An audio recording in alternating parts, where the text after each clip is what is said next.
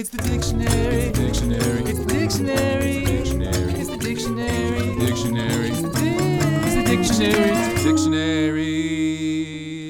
Hello, word nerds. Welcome to the dictionary. And the sound probably is a bit different because I am in a very different location. I am at the Chunky Scone. Now, is it scone or scones? Because I've seen both. So it's the Scones legally. We're the Chunky Scones Inc. Chunky Scones Inc. Plural. Exactly. Located in Highland Park, Illinois, just a little bit north of Chicago. And I am here because I am here with Oscar, who makes, I don't know, a zillion different types of vegan foods. We'll talk more about those, but one of them in particular is the donut, the wonderful classic donut. And of course, that is going to be in this episode. So, Oscar. Yes. Thank you so much for being on the show. Oh, thank you for having me. I'm very happy to talk to you about donuts and other words in this episode, some interesting words. And so, who are you? Why did you start this place? What got you into this? Tell us everything. Sure. Well, my name is Oscar. I'm native to Mexico City, the best city in the world. Not biased at all. My parents brought me here when I was 15 years old, and we arrived to the city of Chicago. I was a teenager. It was hard to adjust to a new country, a new language, new people, and went to the high school, Clemente High School in Chicago, which is on Division and Western. Mm. And after that, I went to Truman College on Wilson and Broadway. Mm-hmm. And after that, I just did tons of jobs until I think I've always had a liking for bread. Mm-hmm. Always, since I was a little kid. And I think that was instilled by my grandmother. She used to have always bread at her house. And one of the breads that I liked the most was, well, I guess two kinds. It was conchas, which is, a Mexican sweet bread, usually made with brioche, which is made with milk, eggs, and flour and sugar. Obviously, I veganized the version. Mm-hmm. Now I make it vegan, and I actually sell it here at the store. But that was one of my grandma's favorite bread to eat, and another bread that she brought me to bed because she was very loving and caring. I was basically raised by her. She, my parents worked a lot, being in the city. My mom worked for a bank, and my dad was a typewriter technician. Mm. So he would fix typewriters for companies like Olympia, Brother, mm-hmm. I guess they're still around, but I don't know about Olympia, but Brother, I think they still do printers and such. Yeah. Printers for sure, yeah. So they have, transformed their business model. Yeah. But anyway, so they were busy trying to make it, and they left me with my grandma basically every day, maybe except for the weekends, mm-hmm. where we would actually do something at times. But, being with my grandma, my grandparents came from, modest origins. They didn't have much to offer as far as luscious meals and right. tons of food. We stick to the basics: beans, black beans, eggs, bread, tortillas, and salsas. Mm-hmm. That's and black coffee. Mm-hmm. My grandma loved black coffee. No sugar, just black. Mm-hmm. And she would give me black coffee too. 15, 16? No, younger. like 5, 6, 7. Oh, man. And so anyway, so she would bring me, there were times when I would stay with my grandma, for more than one day. And when I woke up, she would come with a tray. Kind of like waiters do at restaurants. Yeah. And she would give me 2 slices of bread covered with butter and sugar. Mm. And when we had more money or she had more money, she would buy sweet bread, like conchas and all sorts of Mexican bread that you can imagine. So that was instilled in me, and I started to gain weight. Because, bread, it's heavy on carbohydrates. Bread, butter, sugar, eggs, yeah, all that. So my mom would fight with my grandma about why is my son gaining so much weight with you? But I don't know. I think that my grandma did her best, to provide a meal for me. And what I guess my mom and grandma didn't realize then is that because of that, it's where I am right here, sitting with you in front of you. It started a love of food. Exactly. All kinds. Exactly. They instill in me, my grandma instilled in me a love and appreciation for food. One, because of necessity. We all have to eat. There's no question about that. Yeah. And secondly, I think when it comes to prices and what's cheaper, what's more cost effective, I would say flour has been probably one of the cheapest things to get, know. And that's something that probably people have been doing for hundreds of years, making things with flour, whether it's wheat or corn or any kind of flour. It's just cheap. And I think oftentimes, back in the day, grandmas used to resort to those kind of foods to provide a hearty meal. Yeah. There's a reason bread is, that's the staple thing, because exactly. It's cheap. And when a parent leaves and it's like, I'm gonna go get a loaf of bread and a pack of cigarettes. Yeah. So yeah, that's in a little glimpse what I am today. You know, obviously I have many hobbies. Cooking, I made a living out of one of my hobbies, which is great. I wish more people will pursue their interests that they love, and then they're passionate about.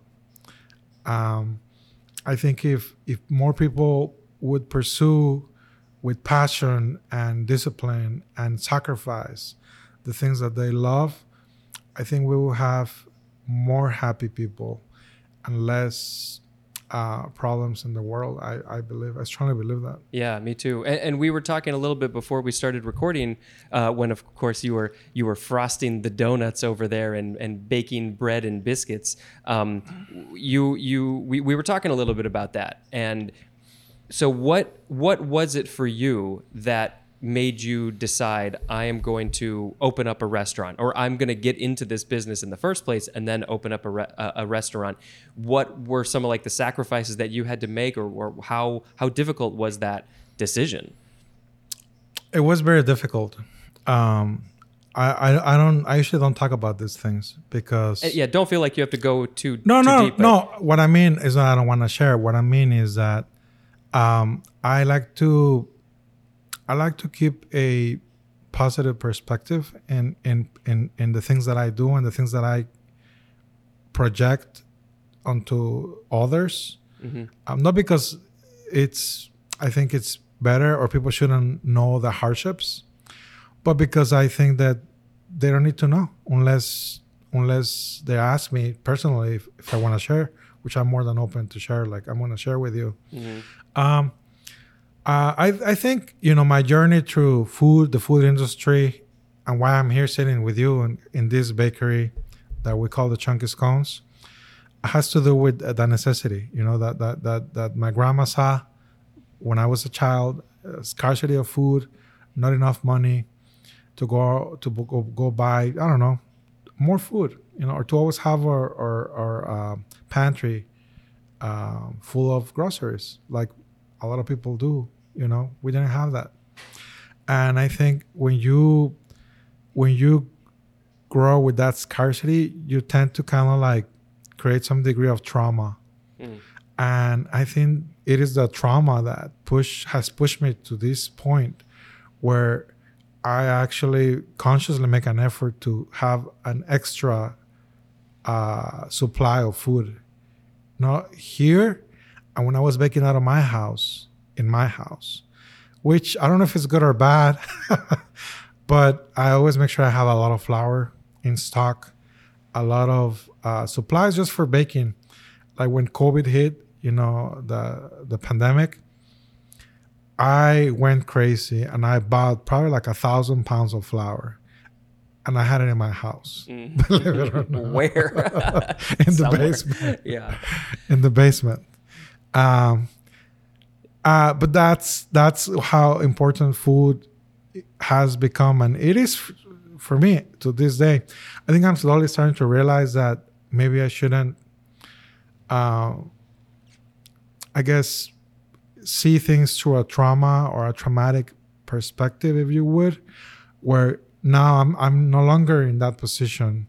But I think just like with any other trauma, there's scars, and it's hard to let go of things that have scarred you. I remember opening the fridge and seeing nothing, and in my house, and I was hungry. I was a kid. I did not understand it. I did not understand. Right. I was like, I'm hungry. And so what I would do is that I used to linger the streets a lot in Mexico City. And I guess one good thing about Mexico City is that there's a lot of trees that actually give fruit. And I would just go to the trees and grab figs. Because for some reason where I lived, there were a lot of fig trees. And I would eat tons of figs. I hope you liked them. I love them. To this day, I love a good fig. Yeah. But anyway, that's the kind of trauma that I'm telling you about as to why that brings me to this place here. And the scars, they make you who you are. Like you can get far enough away where it doesn't really affect you as much anymore, but it still made you who you are. Yeah, it still has an important place in your DNA. Sure. Yeah, definitely. Yeah. I think they create character. Yeah. And I think that's very important to function in life and to just to face adversity. I think any person that can face adversity in any situation, any field, needs some degree of trauma. Yeah, it makes you stronger. Yeah, for for sure.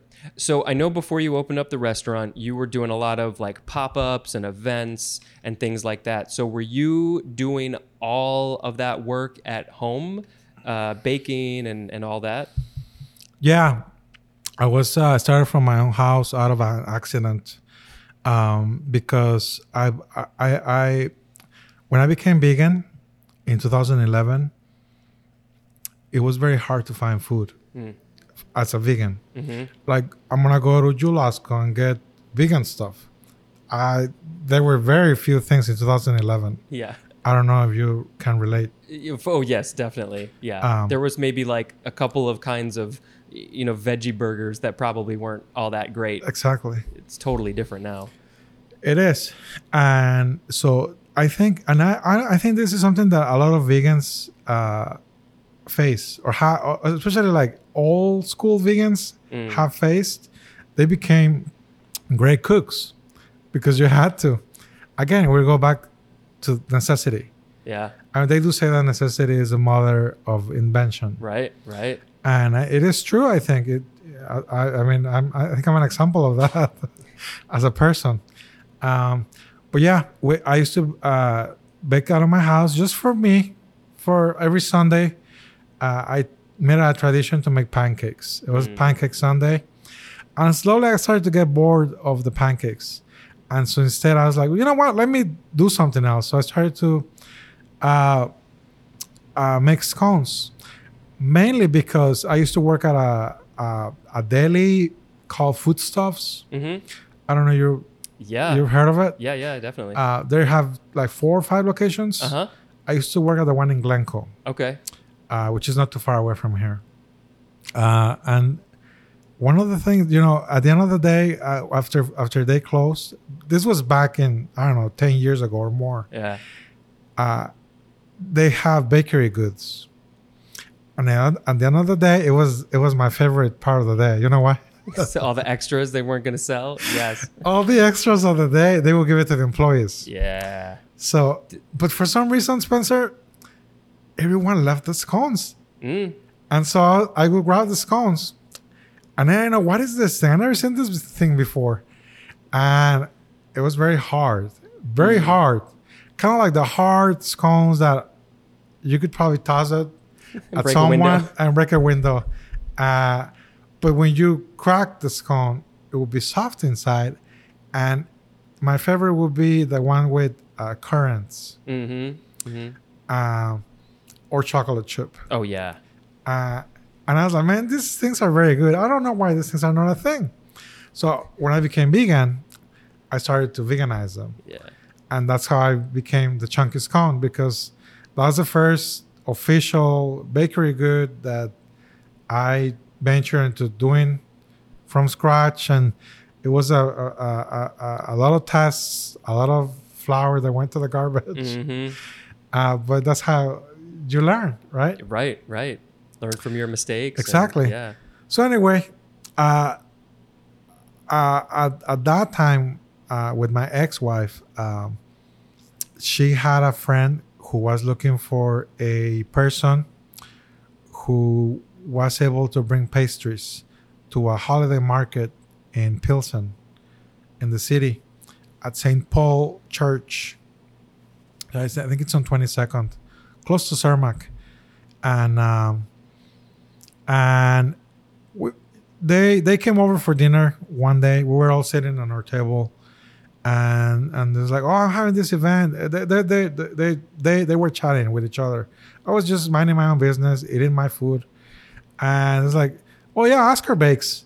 And I was like, yeah, oh yeah, what do you make? I was like, oh, I make scones, vegan scones. It's like, would you be interested in bringing your scones to the market? I'm like, I don't know. I only bake for myself. I don't really bake for others. It's not something that I see myself like doing. It's like, oh, come on, just help me out. I don't have any pastry vendors. I have art. I have, people who do crafts. I need a food vendor. And I'm like, okay, I guess. So with the help of her friends, I was able to come up with a logo, which is my old logo. You've updated since then? Oh, yeah, for sure. I've updated many things. Yeah. But it was all impromptu. It happened naturally. And more because of them pushing me to do something that I thought wasn't going to be successful. Because, this was probably in 2015. The vegan movement was around. Yeah. Vegan Vortex, was around already. Yeah. But the event that she was doing was not vegan. Yeah. It was just for, it was a holiday market for mostly Mexican people. It's in Pilsen, And so I was like, who the hell is going to buy my scones? First of all, they probably don't know what a scone is. You didn't, yeah. And then it's vegan too. Right. And I don't know. Anyway, so I went ahead and I did it. I probably bought 100. Probably cranberry, blueberry, maybe some garlic. I used to make savory scones then. Nice, good, smart. And I sold out. And to me, that was shocking. I was like, how is this possible? How is this possible that to me, it didn't make any sense. Why would people buy scones?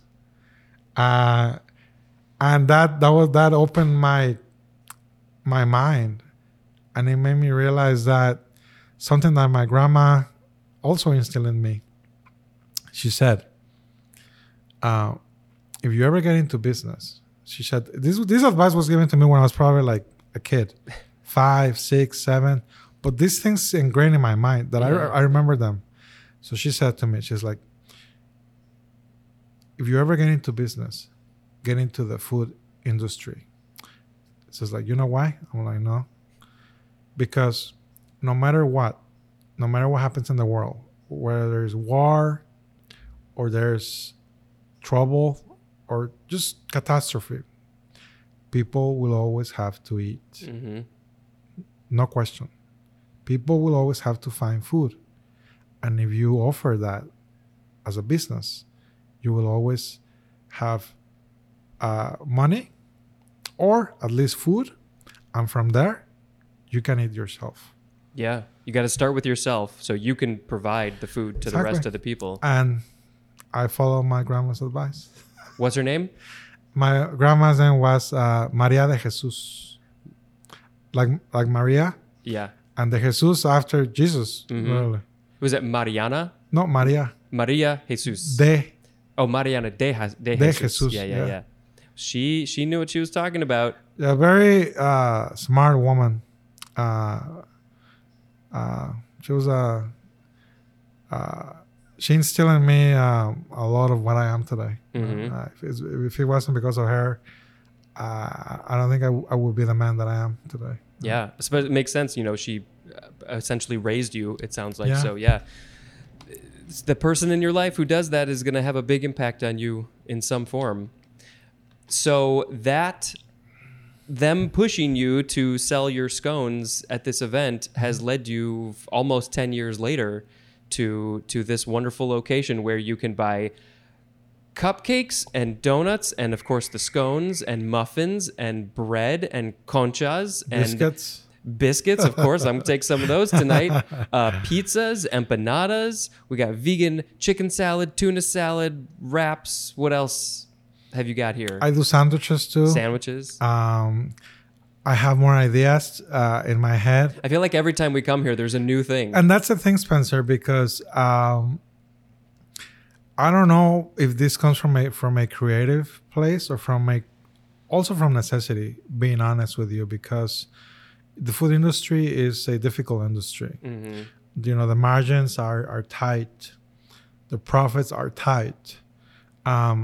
So I think in order to stay, what's the word? Like relevant? Relevant is a perfect word. You have to constantly be creating new food. And that's probably why you see big corporations like Burger King and McDonald's come new. We got the new Whopper. It's the same crap, but it's just changed. I don't know. They put sesame seeds on the bun instead of sesame seeds. And they call it the Mac Sesame or something like that. Now they're going to steal that idea from you. I just realized there's a whole a menu behind you that I could have just read from the list. Yes. There's cinnamon rolls, tres leches, sourdough bread. What else did I miss? Cheesecake. Pies, flax bread. All of it is so good. And of course, we are here because of the donut. Yes. This and other sweet things have come up many times in the process of doing this podcast, and I feel like donut, maybe cookie too, but I feel like donut is one of those that just keeps on coming up in my brain just because I have such a sweet tooth. Like donuts, they're the classic dessert. I was just talking with a coworker today about donuts, so I was like, well, I got to do the donut justice when I get to that episode. So I got to get a donut maker on the podcast. And so we have done this. I have achieved my goal. And, the donut word is about halfway through this episode. So we got a little ways to go. But if you don't mind, let's talk about some of these words. Sure. And then as you think of things, whatever pops in your head, feel free to just say it. That's just sort of how this goes. It's a very, very loose style. Okay. All right. So the first word in this episode is the word douce. D-O-U-C-E.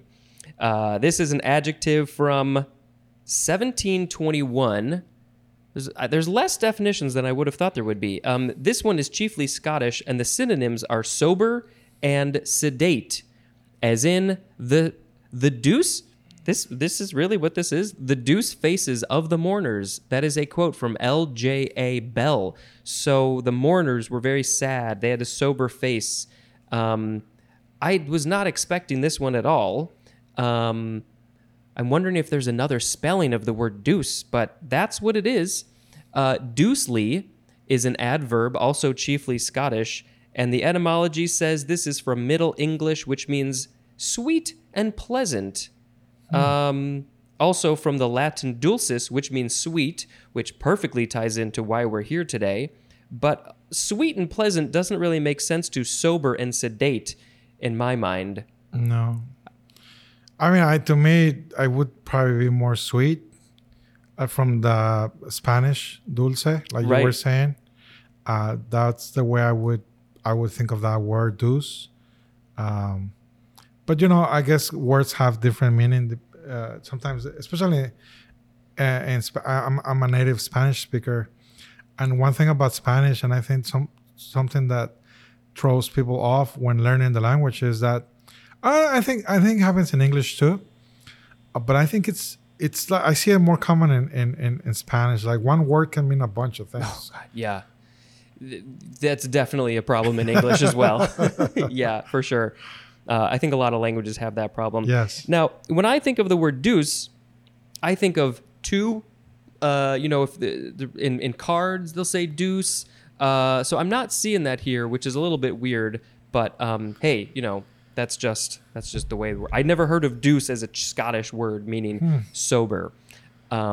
So the next thing that we have to do is after each word, I like to make a sound effect, which says that word's done. Here comes the next word. What sound effect would you like to make today? What's the first thing that you can think of? Douche. Okay. You know what? That works. And you can just say the word, or because that word is actually coming up. It's literally 2 words from now. Whoever came out with douche is a douche. We could do I don't know, like I don't know, maybe that's kind of weird. There's the breath. Saved by the Bell.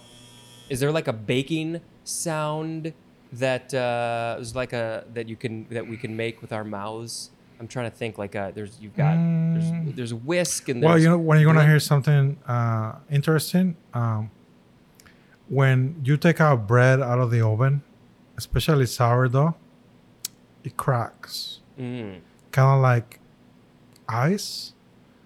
When you ice, yeah, frozen ice. Yeah. When you have you heard when you put water into fresh ice that you just took out of the fridge? Yep. And you put water and it just goes kind of like it cracks. Pops. Yep. It cracks. The same happens with bread, and it happens for a good 30 seconds to a minute after you take it out of the oven. It starts, and it's, to me, it's a good noise to hear. Yeah, because it's doing the right thing. And I think it has to do with the fact that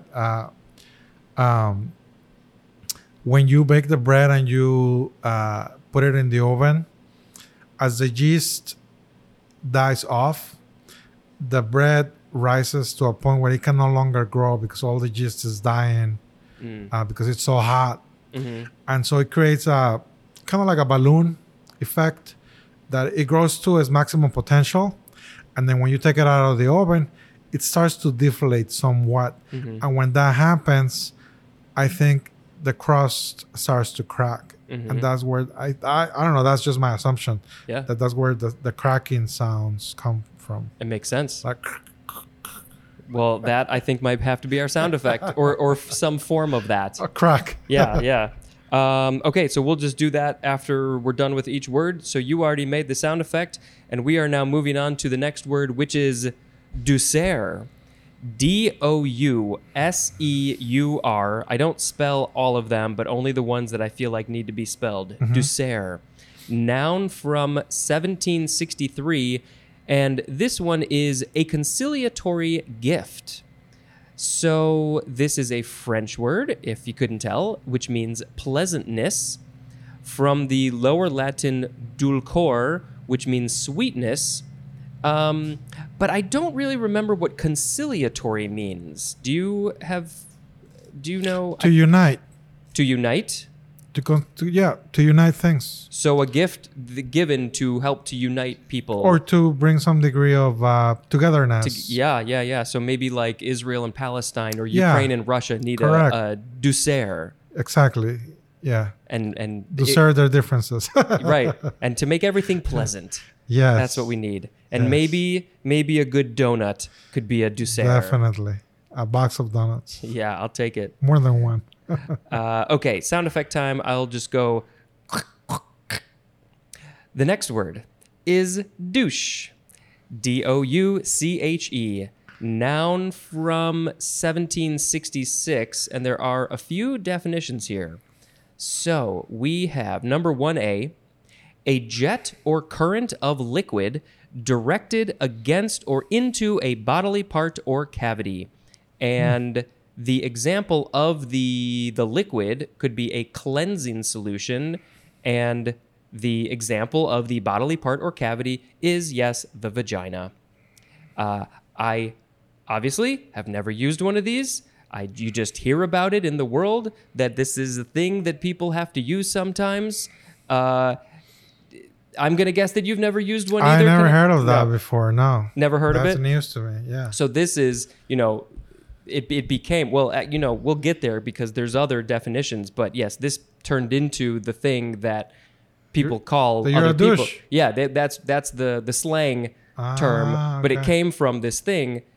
There's actually a great scene, maybe I'll put in a clip in. There's a great scene from a comedy movie where it takes place in the 80s and somebody calls a very nerdy kid a douche, and he goes, well, a douche is like a cleaning thing. I can't think of the words that he used, but it's a thing to use to clean things, so I take that as a compliment. Alexa, maybe you would like to join in? We do need a druid, and you have definitely cast a level 5 charm spell on me. In your dreams, douchebag. Douchebags are hygienic products. I take that as a compliment. Thank you. Ew! So the definition of it has sort of skewed into this area, but I mean it's meant to clean the vaginal area of a person who has those parts.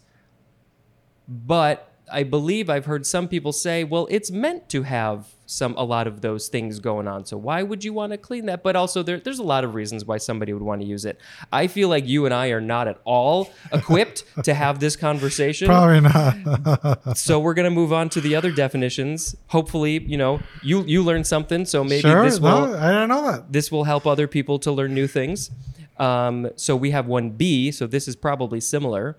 It is an act of cleansing with a douche. So the thing is called the douche, but then when you're using the douche, that's also called douche. 2, a device for giving douches. So that's all the same thing. But we do have, it looks like one more. I thought I saw something in here that said slang, and now I can't find it.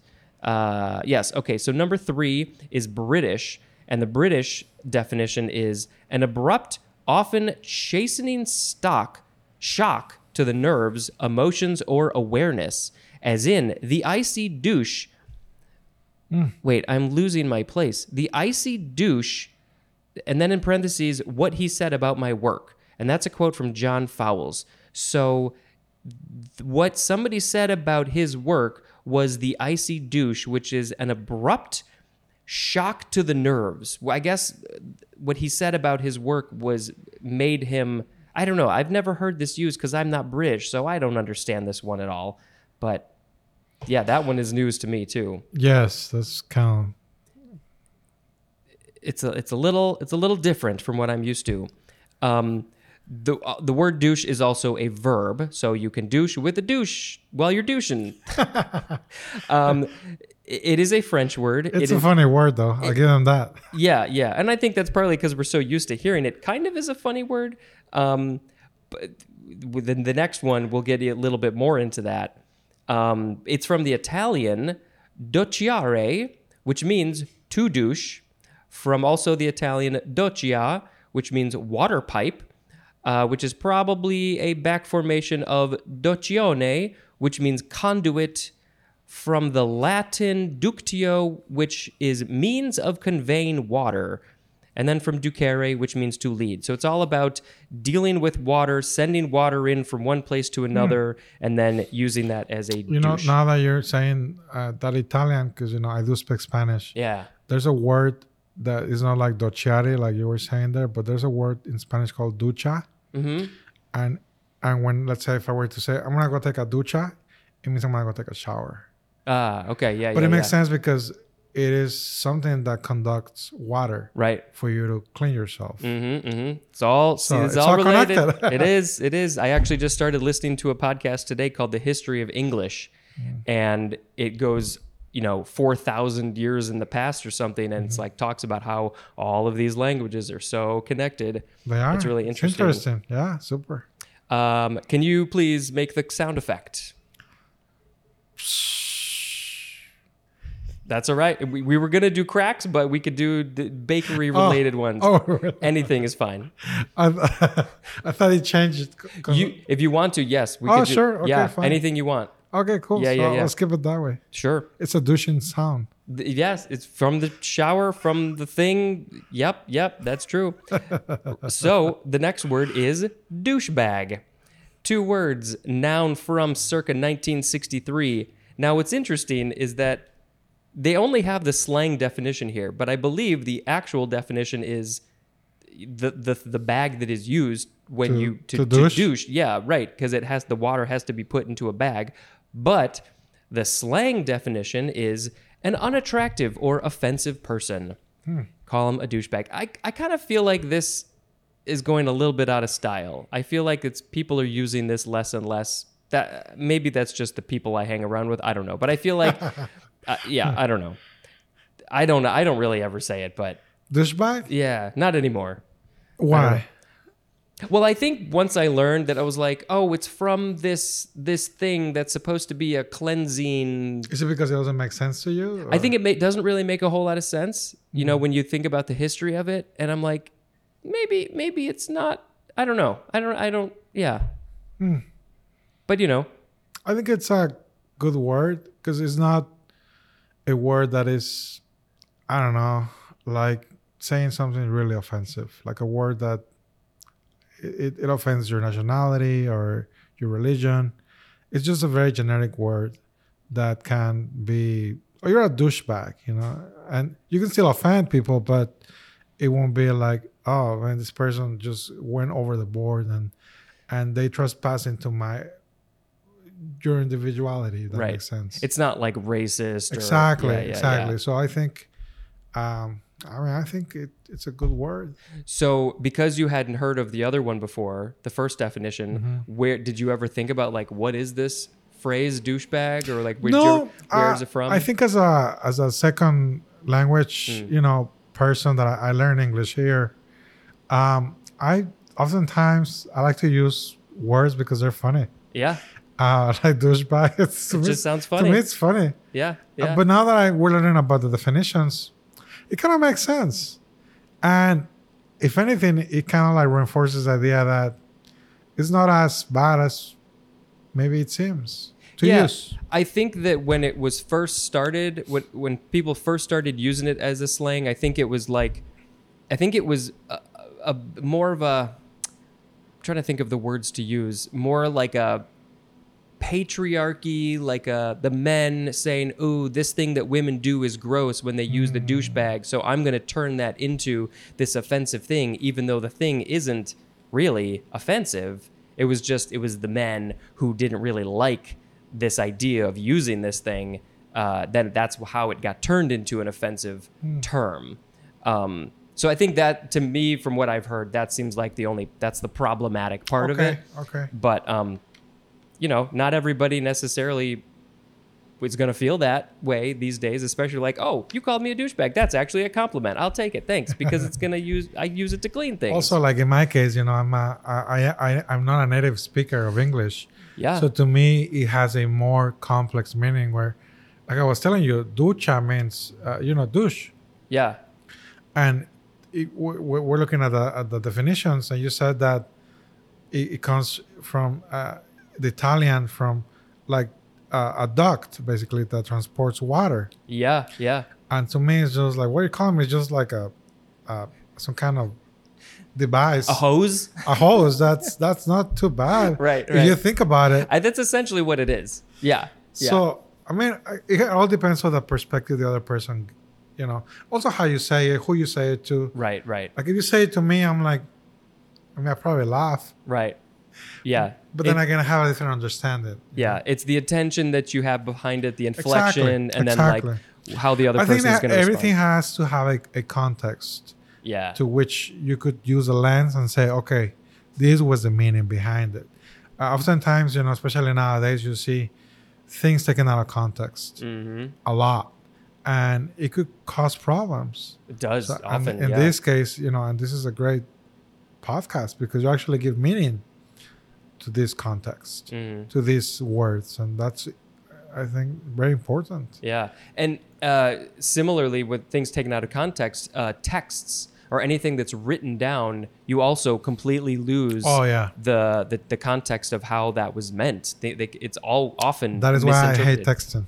Yeah. That's why I love emojis, because I can put in a little bit of information, even though they're silly and cheesy. Yeah. I can put it in to say, this is how I really feel, because Yeah. the text only gets you so far. There's no emotion. Right, exactly. It's kind of like it could be open to interpretation, Yeah. and that's a problem. And everything can be easily interpreted Yeah. at least 2 or 3 ways, if not more. Yeah, even if you're missing a comma, you could be insulting someone, or wishing for them to die. Yeah, If you commas know- are very If important. you don't know how to spell. Yeah. All right. So I think have we finished? Have we said everything we have to say about douche and douchebag? And we keep going. This is actually fun, but we can move on. Yeah, I'm sure there's a lot, and if either one of us had ever experienced this, then we could say a lot more. But unfortunately, yeah, I guess the last thing is I feel like most women these days, for the little bit that I've heard, I feel like maybe this is not a thing that really gets used that much anymore. I think it's a little bit more of an older thing for women. I use the word women, all encompassing of people with a vagina. Sure. So yeah, I don't feel like they get as used as often as they used to. That's all I know. I'm going to try and do the sound of like a blender. I don't know if that's what a blender sounds like. Do you use a blender much here? A hand blender. Yeah, Where yeah. it's easier because we do big batches of things. Mm-hmm. And a blender can only do so much as far Yeah. as quantity, unless you have a gigantic one. And because of space, we prefer a hand blender. You just put everything in a bowl and you just go crazy. Yes. Sorry. Like when we used to make cookies in my parents' kitchen, you would use the smaller bowl to make, single batch or something. Right. Yeah. The next word is, speaking of, this is perfect. It's the word dough. D-O-U-G-H. So fitting. You need a hand mixer to mix the dough. How many different doughs do you make? Do you use the same dough for some of the things, or do you have to make unique ones for a lot of your different items here? I'm glad you asked that question because nobody has ever asked me that question. That's why we're here. I think people. I would appreciate if people understood the work we do as bakers, because it does require a lot of thinking, a lot of planning behind every dough that we make. Mm-hmm. And yes, you're correct. We do a lot of doughs, from yeasted doughs. In this case, sourdough. Sourdough is a form of yeast, except it's wild. It's wild yeast. The way I like it, wild. The yeast that you find at the grocery store has been domesticated, factory produced, just because it's the strongest of all or the most aggressive. That's why I don't have people bring yeast here, and I'm opposed to anybody trying to do yeast in this bakery, because they could contaminate my sourdough and kill them with this factory-made yeast. It's super aggressive. That's why it ferments bread in 1 hour, as opposed to my sourdoughs that can ferment for up to 10 hours, 12 hours, and more in the fridge. So do you have one of those things? I don't really have a lot of experience with making bread, but is it one of those that you have like the mother thing that it just then it keeps on growing and growing, and you split from that? Two of them? I have two. I created them, one in 2015 when I started my company, and that's my most precious ones. The most precious one that I have great attachment to it. Because when I have a worker that makes the dough, but going back to the word here, and I tell him, if you ever drop those, I'm gonna break your legs, and I'm not kidding. So dough is very important here. We do different kinds. We do dough for donuts, like the ones we're gonna eat in a bit. We do dough for sourdough, like is the bread that we sell to customers and to a couple restaurants. We do those for sweets, like cinnamon rolls, conchas, donuts, beignets, croissants, all kinds of sweet pastries that you can imagine. All of them require a specific dough. Because we're a vegan company and I'm vegan myself, it's more challenging for us to recreate brioche. To this day, I'm still trying to recreate what I already do over and over again. So it keeps things fun. It keeps things interesting for me. I never get bored doing what I do. You've got because plenty. we experiment with so many doughs. Yeah. From adding pumpkin puree to adding sweet potato puree to adding coconut milk to adding vegan butter to adding applesauce to adding all the ingredients you can imagine you can add. Yeah. As long as they're vegan. Right. Almond milk, oat milk, juice. We've tried many things here. Cake batter. It's a kind of a dough. Yeah. It's a more watery one. Biscuit dough. It's also different from all other doughs. Basically every recipe that we do here has its own dough. So it's a lot of all the things that we do a bunch of dough. You do all the dough. Well, let's talk about what dough is. I may have more specific questions for you. It is a noun from before the 12th century. 1, a mixture that consists essentially of flour or meal and a liquid like milk or water and is stiff enough to knead or roll. That's a very general description. Let's see. So just real quick, so now that we're talking about that one, so what is there like one or two main differences between all those different doughs that you mentioned? What are the things that you have to change to go from a biscuit to a cinnamon roll to a croissant? Is it the ratio of like the flour to the liquid, or what? Like just in a little bit, what are the main differences? Yes, that is correct. We change the ratios of ingredients. If, for instance, for bread, you need a more watery dough. It's a more water-based dough. Whereas, for instance, biscuits, it's all fat. We use vegan butter and we use coconut milk. That's why they're so good, because they're high in fat. Yeah. And fat is good when it comes to baking. Right. And then another dough, for instance, the donut dough, it also has coconut milk, but it's a cake dough, especially for this kind of donuts, which is a cake donut. It also has vinegar, and it also has baking soda and powder to create that chemical reaction between vinegar and baking soda that creates bubbles to make it cakey, or very light. Yeah, yeah. And so you have the one kind. I know that there's multiple kinds of donuts. Well, I guess we'll have to hold on to that conversation when we get to donut, because why am I talking about it now? But yeah, I mean there's different types of donuts and everybody makes them different. So let's look at the other definitions of dough. We have number 2, something resembling dough, especially in consistency. My belly? Would we call my belly dough because it resembles dough in consistency, maybe? I don't know what else you would call dough. Money. Well, number 3, the synonym is money. Yep. I have no idea how we went from, this baking thing to money, but somehow that happened. Well, it does bring money. Going back to my grandma's advice in the beginning, I was telling you, if you get into dough is food, or dough will become food, and food will become sustainability for you and for others. Yeah. So I think it's very straightforward. On a side note, my daughter made a tip jar that says, "We need the dough." Oh, yes. The tip jar. I'll get a picture of that if I remember. We need the dough. And yes, you literally do need the dough, and you need the dough. Exactly.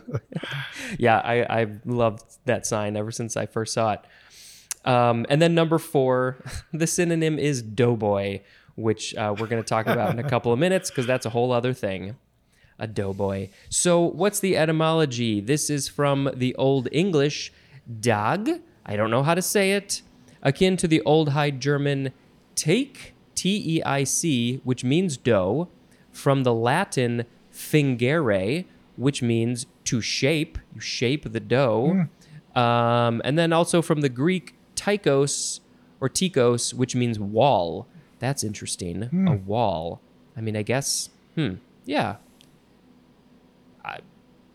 I don't know. It just means dough, pretty much. Shaping the dough. The dough is the dough, and I like dough. Do you? I mean, maybe not so much anymore these days. But when you're making something, do you? Well, you have to taste it, right, before you bake it. Everything. You got to taste a little bit of the dough. Well, after you bake it.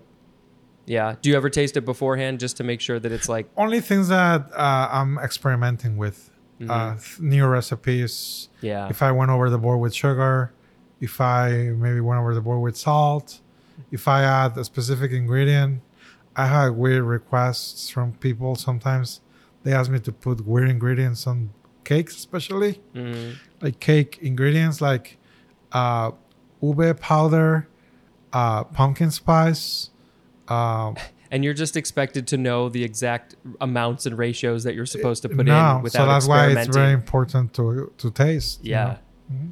I mean, one of my fondest memories is making cookies with my mom, and then you get to, lick the dough, the batter from the bowl or the mixer or the spoon or whatever. Yeah, of course. Luckily, I never got sick, but back then there were actual eggs in there, so you got to be a little careful when it comes to definitely. cookie dough. Let's see. Sound effect, please. What? There you go. some bubbles or something. Yep. The next word is dough box. 2 words. Noun from circa 1944. A rectangular wooden box mounted on legs that is used as a work table and storage space. It's a wooden box with legs, and you can store things in it or you can work on it. And it's called a dough box. It doesn't say exactly why. But this seems like it's related to World War II, probably because it was 1944. So I don't know. Maybe they put dough in there or money. Maybe dough or money. Yeah, probably money. Or flour. Maybe they put flour. And I wonder, like, where did they use these? It doesn't say anything about how they were used, but yeah, it's just the dough box. It's just a box. Okay. Next, I have to come up with a sound effect. I'll just go back to the crack. The next word is doughboy. 1 word, noun from circa 1847. This is an American infantryman, especially in World War I. Now, that is a little odd because it's from 1847, and that was way before World War I. Yeah, that makes no sense. I guess maybe it evolved. It's just an American infantryman, and then later, I guess, after World War I, it became somebody from World War I. Why they were called a doughboy, I have no idea. Well, I have a worker here, and when he started working here, he said, "I'm the doughboy." He said, "You are," or he is? He is. He is. I'm the dough man. Yeah, there you go. There you go. Oops. That's all right. And he gets poked and he laughs when you poke. Exactly. I think I didn't maybe realize it until later, but I think I met the guy who does the voice for the Pillsbury Doughboy. His name is which one? Here or there's no, the actual guy who used to do the voice, because my dad is a voiceover guy, and so he like knew a bunch of the guys. Oh, okay. I think we were at an ice skating rink. And we were all there together. And then afterwards, my dad was like, yeah, he does the voice of the Pillsbury Doughboy. Well, if you ever come and poke the guy, he will make the sound. Okay, for you. okay. You'll tell me. You'll tell me who he is next for time. sure. The Doughboy. Okay, sound effect, please. Ooh. I'm putting you on the spot every time. I appreciate you going with this. All right, the next word is dough face. One word. That's a new one. Yeah, we got dough box, dough boy, dough face. This is a noun from 1830. We're going older and older. A northern congressman not opposed to slavery in the South before or during the American Civil War. Also, a northerner sympathetic to the South during the same period. Dough-faced with a hyphen is an adjective. Okay, so this is basically somebody from the North during slavery who didn't mind that slavery was going on. They were like, yeah, that's fine, even though I'm from the North. So they were called dough-face? Yeah, that's a new one. I've never heard of that. I feel like I should have, but I don't remember it. And I wonder where the name dough-face came from. Like, slavery's over. You got dough on your face. You look stupid. I don't know. That's it. Is that what it means? No, I'm just guessing. I'm trying to think of like why. No, when you say you have dough on your face, is that mean? I think. So when you're fake or? I don't know. I don't remember if it's dough on your face or something else on your face, but I feel like there's something like that. That's like, oh, you look stupid because if you had dough on your face, you would look pretty stupid. But metaphorically, you look stupid because you made a mistake. And so we're going to say you got dough on your face or something. I don't know. I could have the phrase wrong. Maybe I should put a link in the show notes for dough face because I'm now really curious about why were these Northerners who didn't mind slavery called dough face? It's odd. I'm just making anything up now. Oh, here we go. We made it to donut. D-O-U-G-H-N-U-T. You could also spell it D-O-N-U-T, which we talked about that a while ago, but it didn't have the full definition.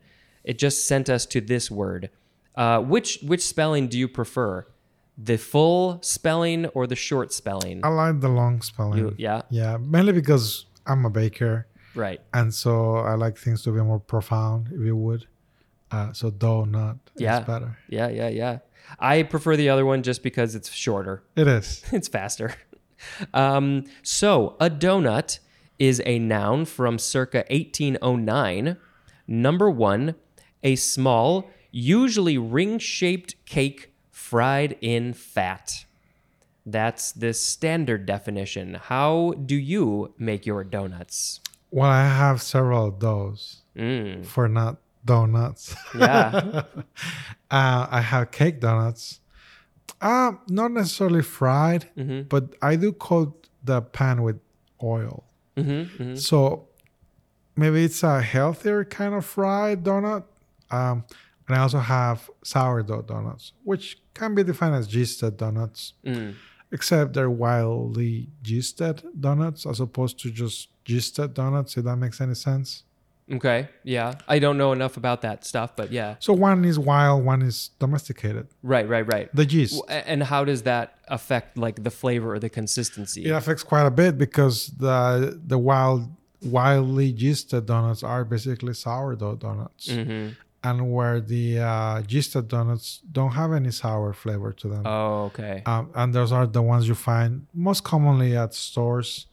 I don't think anybody does sourdough donuts as far as I know. Yeah, I don't know. I do make them here. Not all the time because they are fried, like the definition says. Yeah. But the definition says cake. It doesn't say anything about yeast, does it? Yeah, it says it's a usually ring-shaped cake. So, we'd have to go into the whole history of the donut, but maybe back then it was more of a cakey consistency, kind of like maybe like your cake donuts are. But yeah, I don't know. Okay, so we got the cake donuts, we got the yeast donuts. So is the yeast donut, is that the standard quote unquote standard type of donut. That's how I got to learn donuts. Really, this is a new thing for me. Really, the cake donuts, and I do them mainly because you don't have to fry them, so it saves time. Yeah. And you can make a bunch in, like, for instance, right now in 15 minutes, I made 18. Mm-hmm. You bake them? Yeah. Yep. Baked, healthier, If you want to call them that. I mean, keep not in mind, fried. No, but they do have coconut milk. They do have oil, Yeah. vegetable oil. And then they put more oil underneath. Not a lot, but you do require a small amount to prevent them to stick into the pan, the donut pan. Right. And that's why it doesn't stick, and you're able to just get it out easily to be frosted afterwards. So yeah, you can make cake donuts or gisted donuts, as they call them out there. I like gisted donuts better than cake donuts, but I mean, these sell pretty good here, so they must be good. Yeah, they are very good. And we'll have to eat a little bit. I'm gonna have to take a bite pretty soon. What else can we say about when did you first learn how to make a donut? So this one, well, can I tell you one of the memories, which can be a little sad, but it's also good, kind of like life. Yeah. Life is, if you were to ask me what is life, I would say life is bittersweet. That would be my definition of life. Because it can be bitter, but it can also be sweet, and at times both. Yeah. But my first memory of a donut, I was probably like, I don't even remember, Spencer, because I was the first time that you in remember my memory having a donut. In my memory, Yeah. and my mom was taking me. This was before my grandma took care of me. My mom was taking me to the childcare in Mexico City.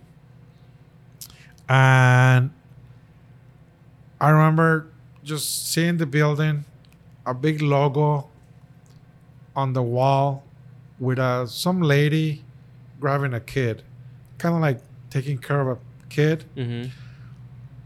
And that's one of the memories that comes to my mind right now. After that, what comes to mind is me being very small, probably like 3 or 4 years old, walking by the hand of my mom towards a donut shop after the daycare. And that would make me so happy. And again, we go back to trauma and to bitterness and sweetness. The bitter part was that I was probably not happy being left all day in a place where you don't know anybody and you barely know anything about how to communicate or anything. You're just a kid. Right. And afterwards, I guess my mom felt bad about it. So her way of compensating for that was to take me to a donut shop. And she would give me this gigantic, well, back then, keep in mind I was a little kid. Yeah. Now this is just probably like a small appetizer. Gigantic fried donut, gisted donut, super light, super greasy, full of sugar, Yeah. but so good. Yes. So good. And that's one of the first memories I have of a donut, which again, it's sweet. That part is sweet. But what came beforehand, it was kind of sad a little bit Yeah. Yeah. That was your reward. for being there all day. Yeah.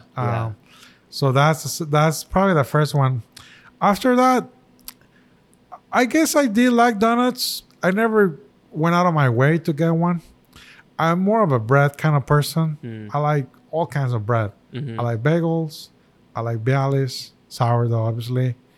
I guess if I like a donut, I like a good chocolate covered donut.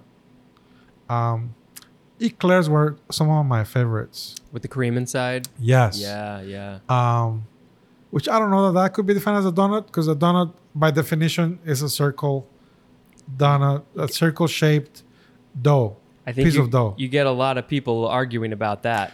And sometimes, this is funny, but when I bake my donuts, I go a little overboard with the filling and the mold. And so where the hole gets covered and is no longer visible. So it really bothers me in some kind of way when customers come in and it's like, I feel a little offended when they ask me, is that a donut? And I'm like, inside, obviously. I never say this out loud because I don't want to scare my customers away either. Yeah. But I'm like, isn't it obvious that it is a donut? Yeah, I mean, okay, so let's describe it. It's got a chocolate frosting on top. Yes. And colored sprinkles on top of the chocolate frosting. I think it's pretty obvious. Yeah, that it's a but donut. because, sometimes it's missing the hole because Right. I go over the board. Keep in mind, I do this quickly. Sometimes it's not the only thing I do here. Yeah. I do a bunch of things. I'm in a rush. So I try to just do it as soon as I can, as quick as I can. At times I could be a little, careless, if you would. Right. But not necessarily. they're getting a little extra donut. Exactly. If the hole is filled. But I guess if that just shows anything that humans are never satisfied with anything. No, you can't satisfy everybody. When did you first learn how to make a donut?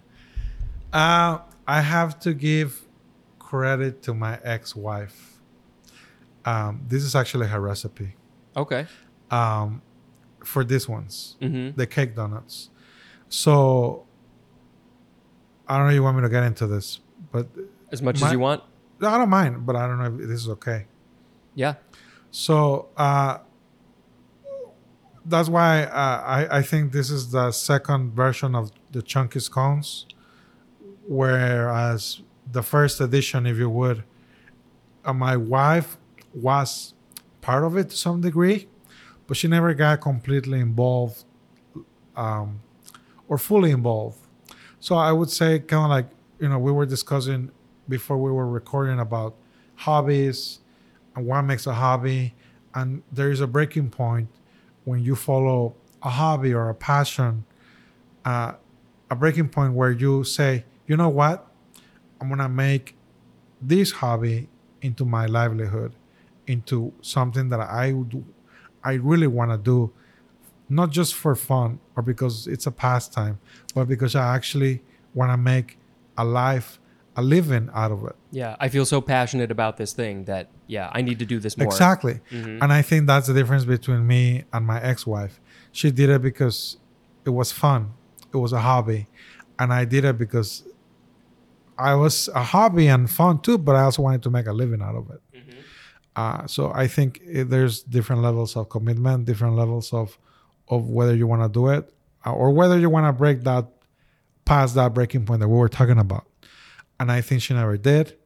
And so she would be, whenever I had events, pop-ups, especially in the beginning when we did Big on Vortex, an event back in the day, or just any pop-up, where she would be engaged, but only to a certain degree. She wouldn't go all the way. And I kind of resented that a little bit because, I don't know, I think that when you create a partnership, a contract, it is a marriage is a contract. And when you create that degree of a union between you and somebody else, you're supposed to be there in the good and the bad, and whether you're tired or not, that's a different story. The commitment, at least in my view, needs to be there. And so anyway, I am thankful, because it is through this bittersweet, going back to the bittersweet. Yeah. I think it's a common theme, at least in my life. Mine too. Yeah. Where oftentimes after the bitter comes the sweet. And when we started baking, mainly when we actually were trying to make money out of it, we divided the company. And every time I did events, she would take care of the baked stuff or the stuff that required cakey stuff, like pound cakes, cupcakes, muffins, cake donuts, like the one we're gonna eat. I have already started eating. Couldn't help it. Empanadas, things of that part. She would take care of that, and I took care of the heavy stuff like bread, cinnamon rolls, conchas, pizza rolls, things that require more labor. They're more labor intensive. They require more time and more commitment, which to me, I guess that exemplifies the marriage. It was a lighter load on her end, and it was a heavier load on my end. When it came to the company, I'm just talking about the company. So that's how this recipe was created. It was created by her. I believe that she followed some recipe book, and she wrote it down. And over the years, I have adapted things that I thought that were wrong with the donut. And that's the case with a lot of her recipes, like the empanada recipe, the cake recipe. I have adjusted and modified, and in my view, I made it better. And making it your own. I'm making it my own too. I'm part of the company, because I can probably say that I still do everything I did 8 years ago, and I do it on my own. Yeah. Well, these donuts are fantastic. They like you said, it's a cake donut, but I feel like I've had a handful of cake donuts in my past, and I feel like they're lighter. They seem to be kind of between a yeast donut and a cake donut. They're lighter, they're moister. Maybe partly that's because it's fresh. It just came out of the oven a little while ago, but there's something about it that's like, it's not too cakey, because I know a lot of people don't like cake donuts. It's not too cakey, but it's not too yeasty, and it's baked, and it just feels lighter and healthier, but it's coated in this amazing thick chocolate sauce on top, with sprinkles, of course. And so, yeah, I think it's like the perfect blend of all of that. Right. So, and I think that's where I think I come in. Although I have to say that her donuts, my ex-wife's donuts, were very good. I just think that I've moved it to another level where now they're good, and they can stay good for a long time. What I mean by that is that the recipe I have changed by adding coconut milk. Coconut milk, I'm vegan. Everything that I do is vegan. All my recipes are vegan. We have to find ways to create moisture, to retain moisture, and to prevent things to get hard so quickly. One example, churros. When you fry a vegan churro, it gets hard very, very fast. I would say you have 4-5 hours tops. Okay. Until the churro starts to get really, really hard. And it's related because it's fried to the donut.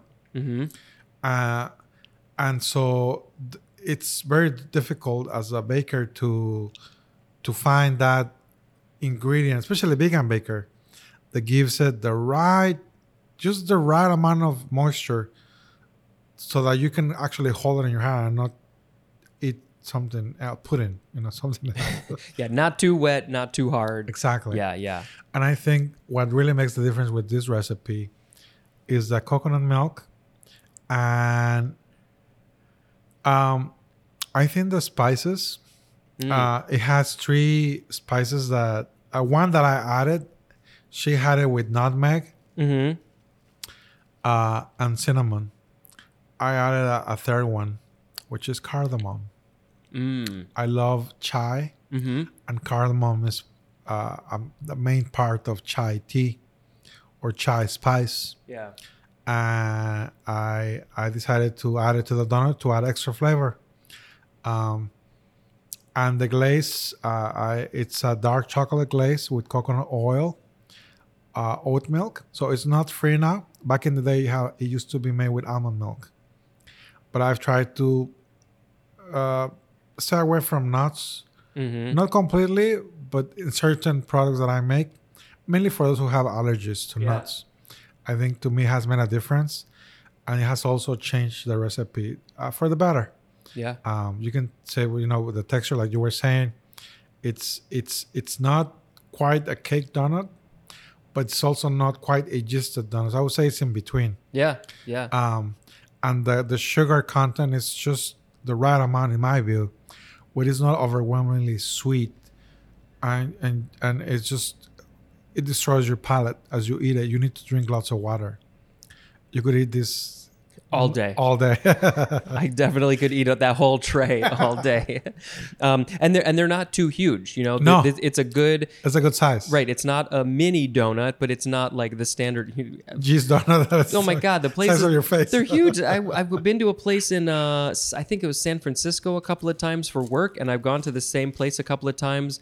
They have a few vegan donuts there, but most of their donuts are as big as my face, which I love, but that's probably not what we should be eating. This is a great size, and I did taste a little bit of the dough itself without the frosting, and yeah, it's got a bit of sweetness to it. But not too much. Right.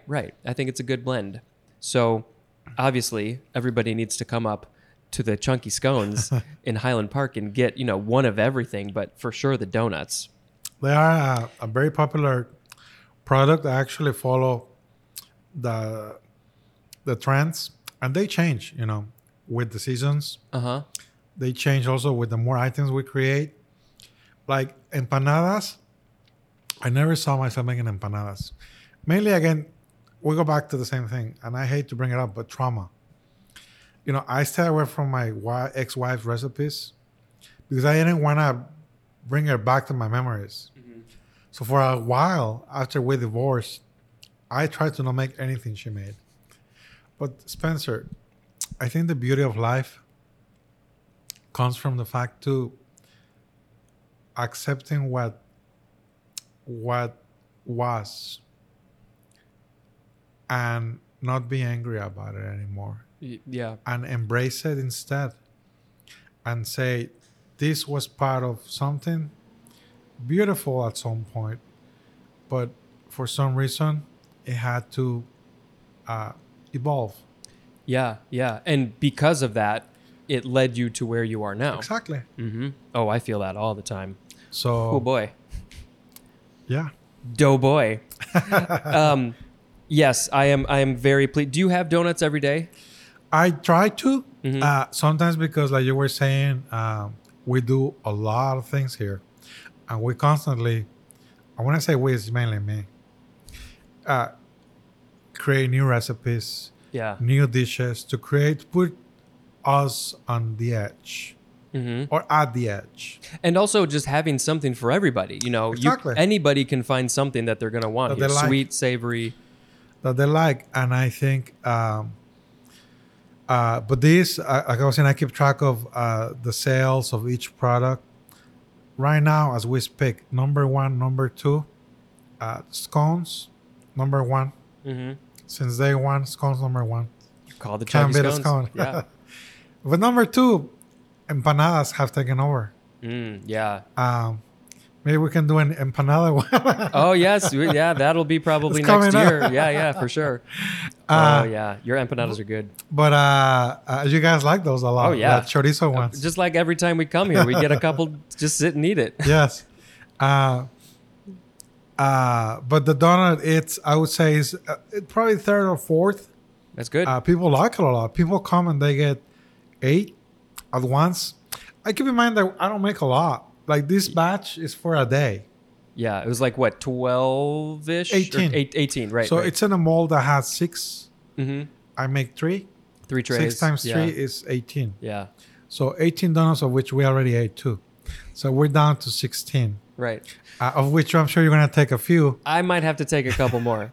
So they don't last long. And I don't think, bringing the subject back to food and donuts, and I do want to say this on your podcast, is that I think it is very important for us as humans to understand that food is not meant to be kept on a shelf for a month or 3 weeks or 2 weeks, not even a week.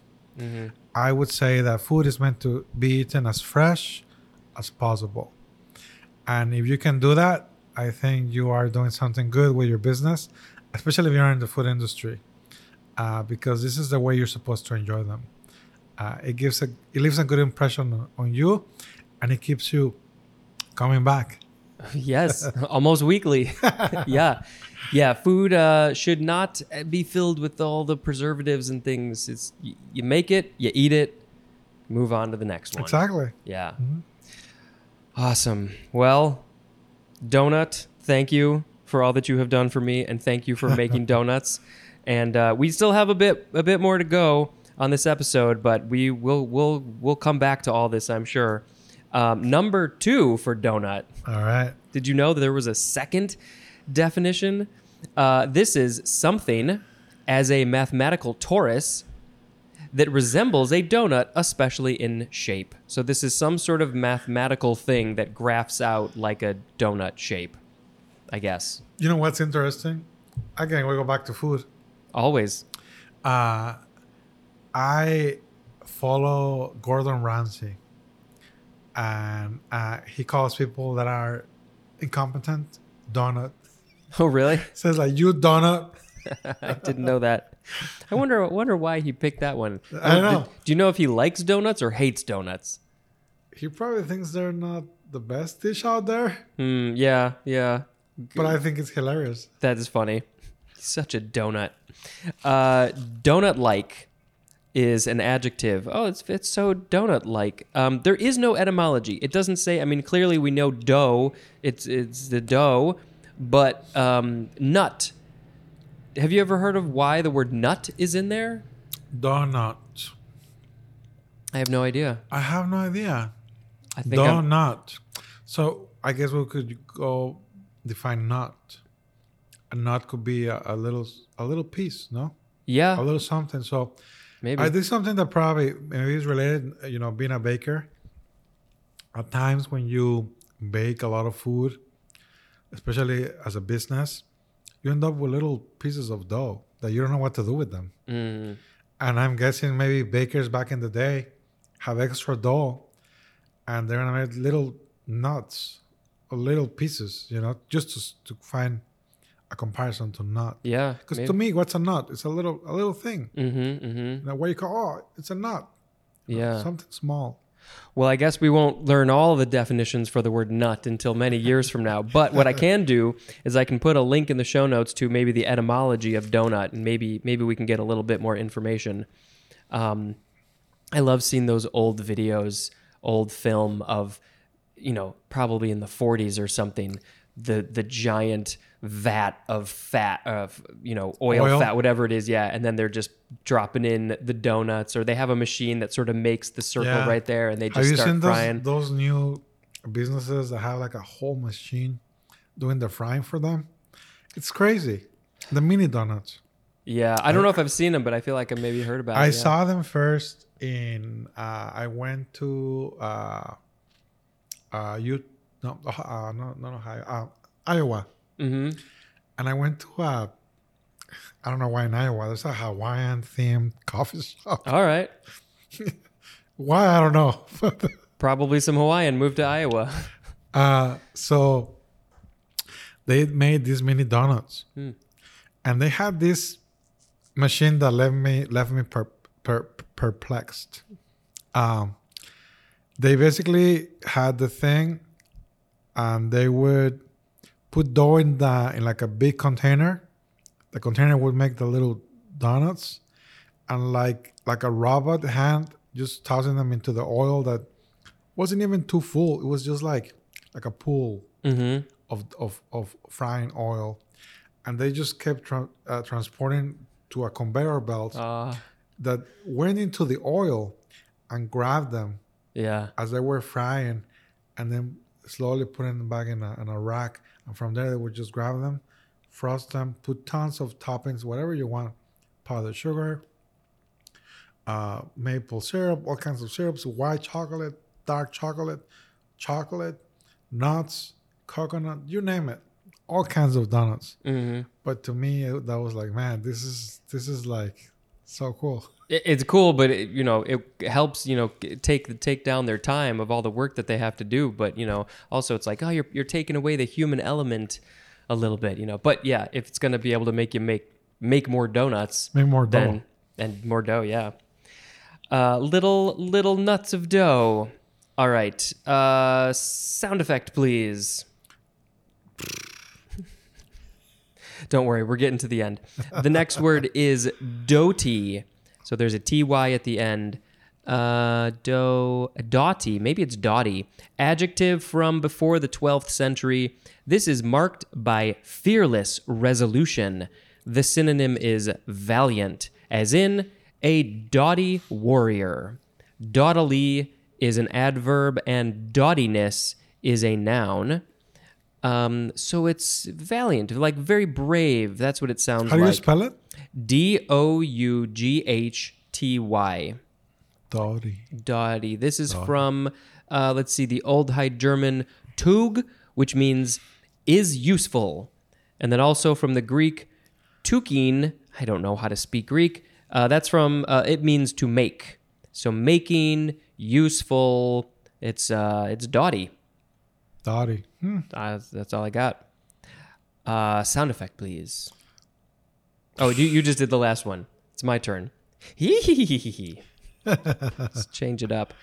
Let's see. The next word is doughy. So it's dough with a Y. Adjective from 1601. Resembling dough as a not thoroughly baked, as in doughy bread. So if you haven't baked it quite enough, or maybe you got too much liquid in there, you're going to get some doughy bread.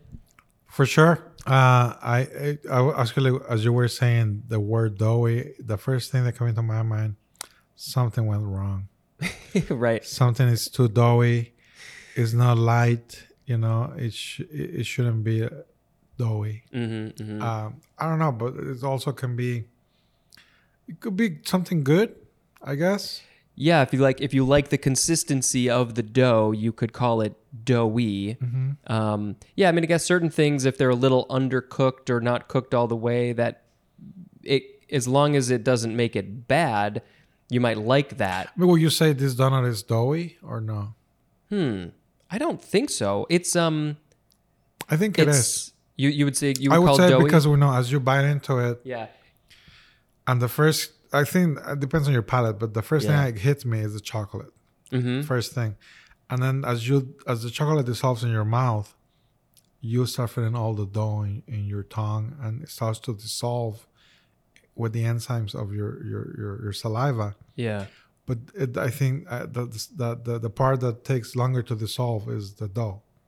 So I feel like it's a little doughy, but in a good sense, not in a bad sense. Right. Not that anything has gone wrong, but yeah, it's you can feel the dough. Yes. Yeah, you're not. Yes. It's not just like. Whereas, let's say if you bite into a gista donut, you bite and you're just like chewing like gum. It could become like that. Yeah, yeah. And I guess that's a bad connotation of doughy. Right, right. Or it feels like it's just nothing. Like there's nothing to it's just it. air. Yeah, but this is like the Actual dough. consistency. Yeah, it's dough.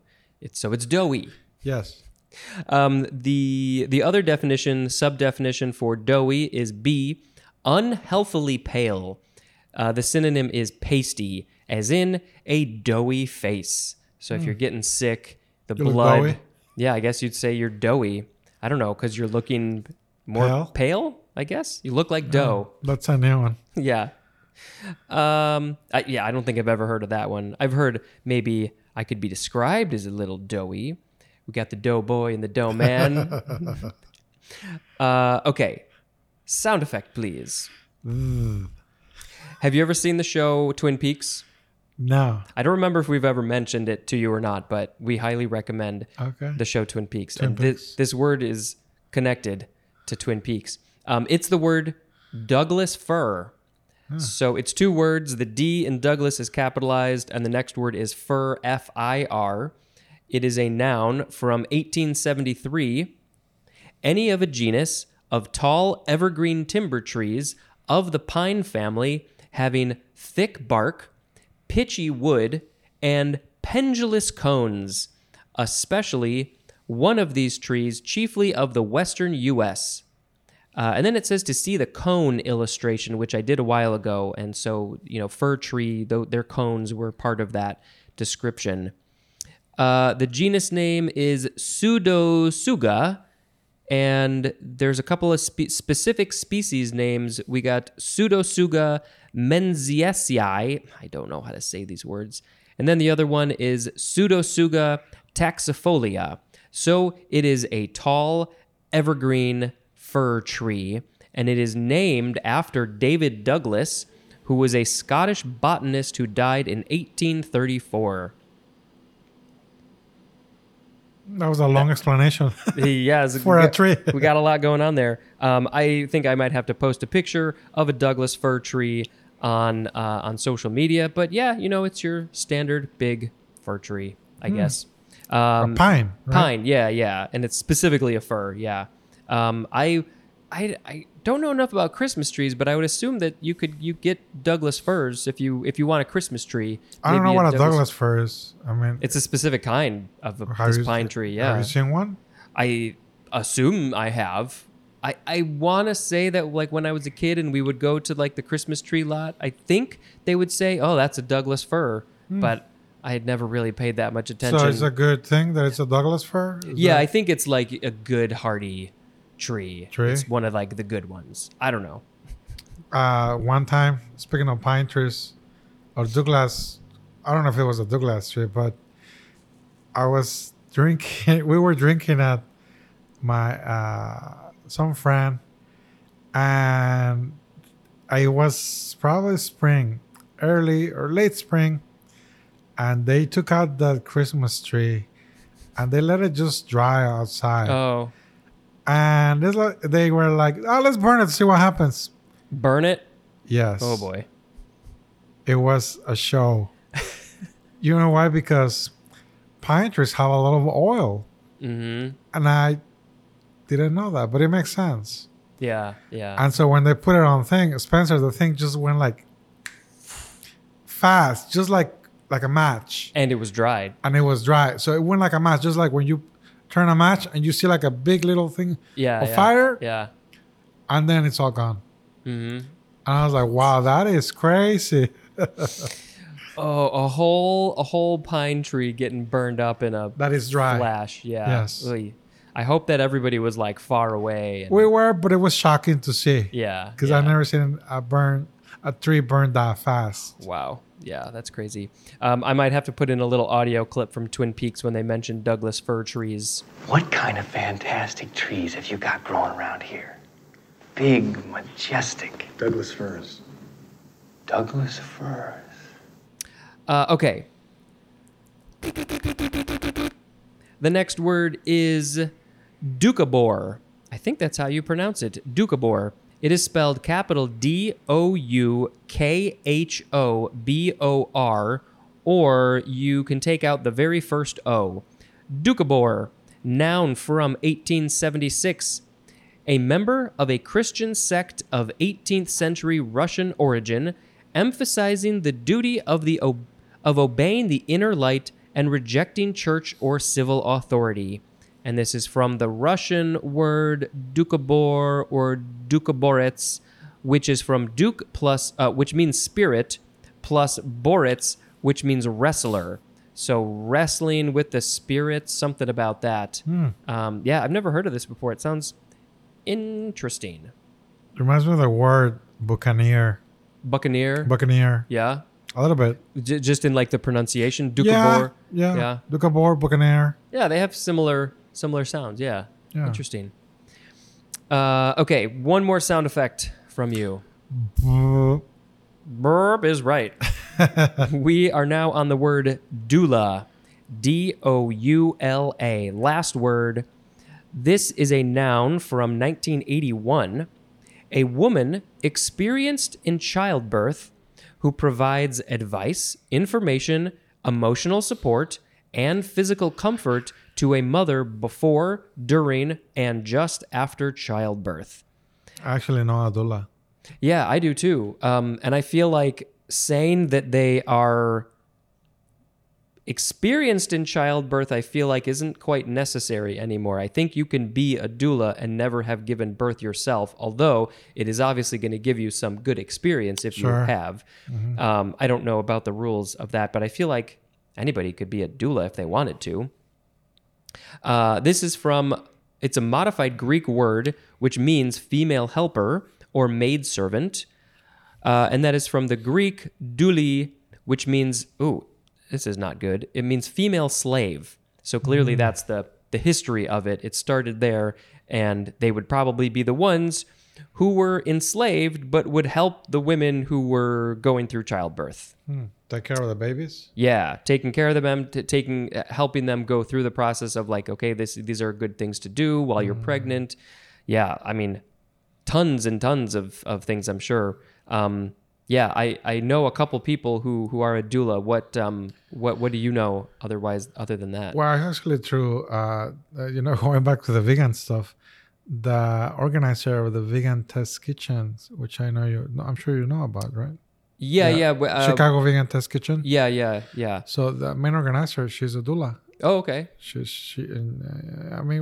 I would say, I wouldn't say we're close friends, but we're good acquaintances, and she's very nice. Yeah. And I know she does that. I think she's going to school to be a full-time doula. Obviously, probably the connotation that you were reading has nothing to do with slavery. Yeah. She does. We've gone way past that. She does this with her own free will, and right. She says she loves it. She says that's her passion or her goal or her whatever drives her. That's she's working towards that. That is so good because, I think we need, people in that world, between like doula or nurse or whatever, like people who want to help other people go through these things that they just don't really know about. Yeah, they can be traumatic too. Oh, childbirth massively can be traumatic. Yeah, for the baby and the mom. Everybody, and everyone. Yeah. That's a tough thing. And if you got somebody there helping you through it, that's an important job. For sure. I think maybe I'll put a link in the show notes for doula, and maybe like if you want to become a doula, go to whatever link I put in the show notes. So that was the last word, and what we're going to do quickly is I'm going to reread just the words, and then you get to pick a word of the episode. Okay. Any one of them. Any word is perfectly fine. Can I tell fine. you what's the word? What's that? Can I tell you beforehand what's the word? No, I have to read the words first, and then you can tell me after. Because maybe you'll be reminded of a word, and you're like, oh no, I like that one better. All right, cool. All right. Well, when you say I like the word, do you mean the meaning or just the word itself? Whatever criteria you want. Anything, whatever jumps out at you. It's either the word or the definition, what it means to you, something you love, something you hate, whatever it is. Okay, cool. Okay, so we had douce, douceur, douche, douchebag, dough, dough box, dough boy, dough face, donut, dotty, doughy, Douglas fir, doucabor, and doula. What do you like? I like doucabor. Doucabor. Yes. DOUKHOBOR. Sounds like a fancy word. Like if I were like, I'm a doucabor, just so you know. Just don't say it to anybody who's Russian who might know the actual meaning. Doucabor is the word of the episode. I like to do a little song for the word just to make up on the spot. Do you want to make up a song about doucabor, or do you want me to do it?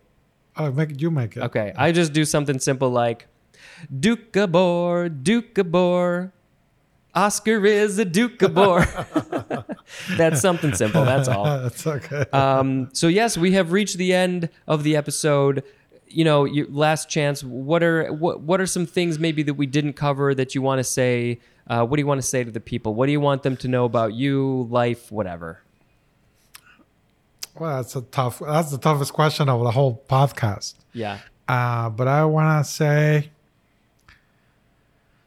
to everyone that's listening or that may listen in the future, try to be happy. Life, as we talked about in this podcast, is bittersweet by nature. But I think it's up to us as people, as humans, to focus on the good, to focus on not so much on the bitter, but on the sweet, while understanding that the bitter was a process that we had to go through to get to the sweet part. And you can't appreciate the sweet Without the bitter. Yeah. And so, yeah, just be happy. Do the things that you want to do. Talk to the people that you want to talk to. Get some courage within you that I believe everybody has to follow their own calling, their own passion, joy. And if you do more of that, the more happy you're going to be and the more happiness you will give to others, which is the most important thing. Yeah, I 100% agree with everything that you said. I'm so grateful. I'm grateful. I'm grateful for all this wonderful food that you make for us, and that you provide it to everybody. I'm grateful that you have been on this show with me, and we might have to have you back, assuming Empanadas is in here. I would sure hope that it is. We'll have to check. I'm sure there's foods that I make that are there. Yeah, for sure. Between pizzas and pies and something, yeah, we'll get you back for sure. Whatever, all of your like social media stuff, all your links, I will put those in the show notes so people can easily find you. Come up to Highland Park, come get some tons of vegan treats. And then, Ravinia's over here. Take it over to Ravinia. Botanic Gardens. Oh, the beautiful Botanic Gardens. It's make a whole day of it. That's what I tell my customers. Make a whole trip and enjoy the day. Enjoy life. Yeah. Be happy. That's what it's all about. Yep. Until next time, this is Spencer dispensing information. Goodbye.